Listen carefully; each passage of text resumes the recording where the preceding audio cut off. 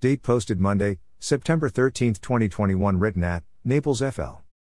Scripture from Luke 2:25-28. Translation, Living Bible, TLB Bible text, 25. That day a man named Simeon, a Jerusalem resident, was in the temple.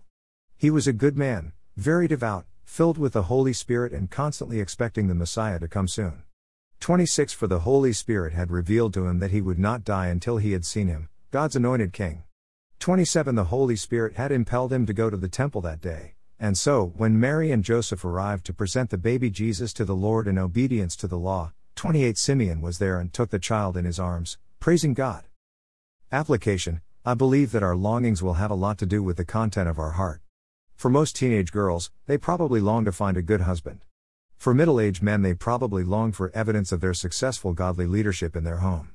For the casual church attender, I believe they endure the service and probably long for its conclusion. But for the child of God who has their heart truly set on the things of God, what might we tend to long for? Speaking from a personal perspective, I find that the more I study and meditate on the Word of God, the more excited I become about being in the presence of our Lord and Savior, while looking back on the heartaches and stress of this old world. Friends, I believe that we could easily become caught up in two ways that pull us towards God and being in His presence. The more we watch the news channels, we become so disgusted with this world and all the sin that mankind has either introduced, or is currently working towards, and we soon realize that we are longing for the day that God takes us out of this mess. Secondly, the more that we read God's Word, talk with Him, and have fellowship with Him as we truly worship Him, we find ourselves longing for the day that we will be in His presence for all eternity. As we look at the story of Simeon, we should note that he had such a close relationship with God, that he was given a prophecy about the Messiah that would come, and he was led by the Holy Spirit to visit the temple on the very day that Mary and Joseph took Jesus there to be dedicated. I believe that we should realize that a close walk with God is necessary to hear His voice and to enjoy time with Him every day.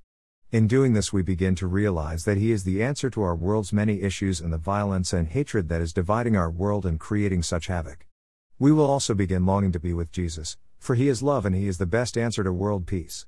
There is no diseases where Jesus is, so our anxious thoughts about COVID and any other disease that may stump the medical experts of this world will all be left behind when we go to be with Jesus. Friends, I have only given you enough to whet your appetite and help you conclude that better is one day with God than a lifetime here on this earth. You will be inclined to worship, love, adore and appreciate the things that you long for.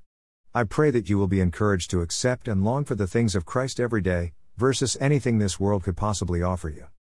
Blessings noted, the Holy Spirit impelled Simeon to visit the temple so that he could encounter the child Jesus, the one he had been longing to come and save his people. I pray that God will impel us to do those things that please Him each and every day so that He may be lifted up and honored. Prayer: Dear Lord, You have been so gracious to us and given us so much to look forward to here on earth, and especially when we join with You and the Father in heaven. May we become so overjoyed about our homecoming that others might be tempted to learn about and understand our anxious minds. I pray that they might become curious enough to want to know the Savior that my readers and I adore. Please, Lord, continue to melt the hearts of those we love so that they might lose sight of the things of this world as they look heavenward. Thank You for providing the way for us to see You one day soon. We long for that day. Amen. Footnote: there are 2 more pages on my blog that will provide you with additional information, one of them being to know Jesus. If you have been challenged to make a decision today after reading this devotional, please click on the above page, or speak with a local Bible teaching pastor, or contact me at nuggetsfromgodsword@outlook.com.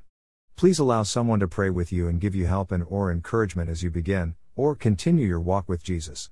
Words underlined in my blog might indicate a link to a song that came to mind as I wrote the devotional. Feel free to click on the link and listen as you continue to read or pray. If this devotional was forwarded to you and you would like to see more, please go to Nuggets from God's Word and read more, or you may freely subscribe for a daily email conveniently containing each day's devotional. You may also visit me on Spotify and listen to Nuggets while you're out and about. I would encourage you to find a church home nearby your home and attend as frequently as you could. Get to know God, and allow His people to encourage and strengthen you in your Christian walk, while making every effort to be a blessing to them. God is at work among His people. Please consider growing in your faith, as you worship with fellow believers.